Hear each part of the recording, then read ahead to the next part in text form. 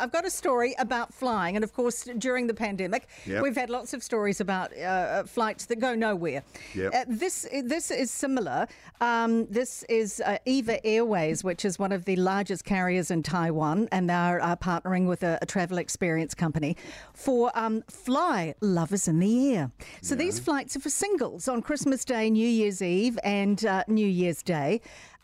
So each of the dating experiences includes a 3-hour flight that then there's another 2 hours with a romantic date back on land, which is really, really cute.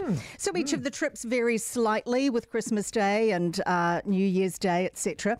So anyway, I keep reading this story and think, this is quite interesting. Yeah, but then it goes down and says, not just any singles can join the flight. Each flight seats only 40 passengers, 20 men, 20 women. Participants have to be university graduates with citizenship in Taiwan. The event welcomes men between 28 and 38 and women between 24 and 35.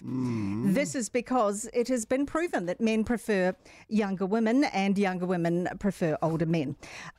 So they just have to be seated and they can't decide where they're going to seat themselves, and then they get to talk to the partner. It's kind of speed dating up in the air, and then they can, mix and mingle from there on. And the flights are booking out really fast. Gosh. So, if you're a cougar, you're out of luck.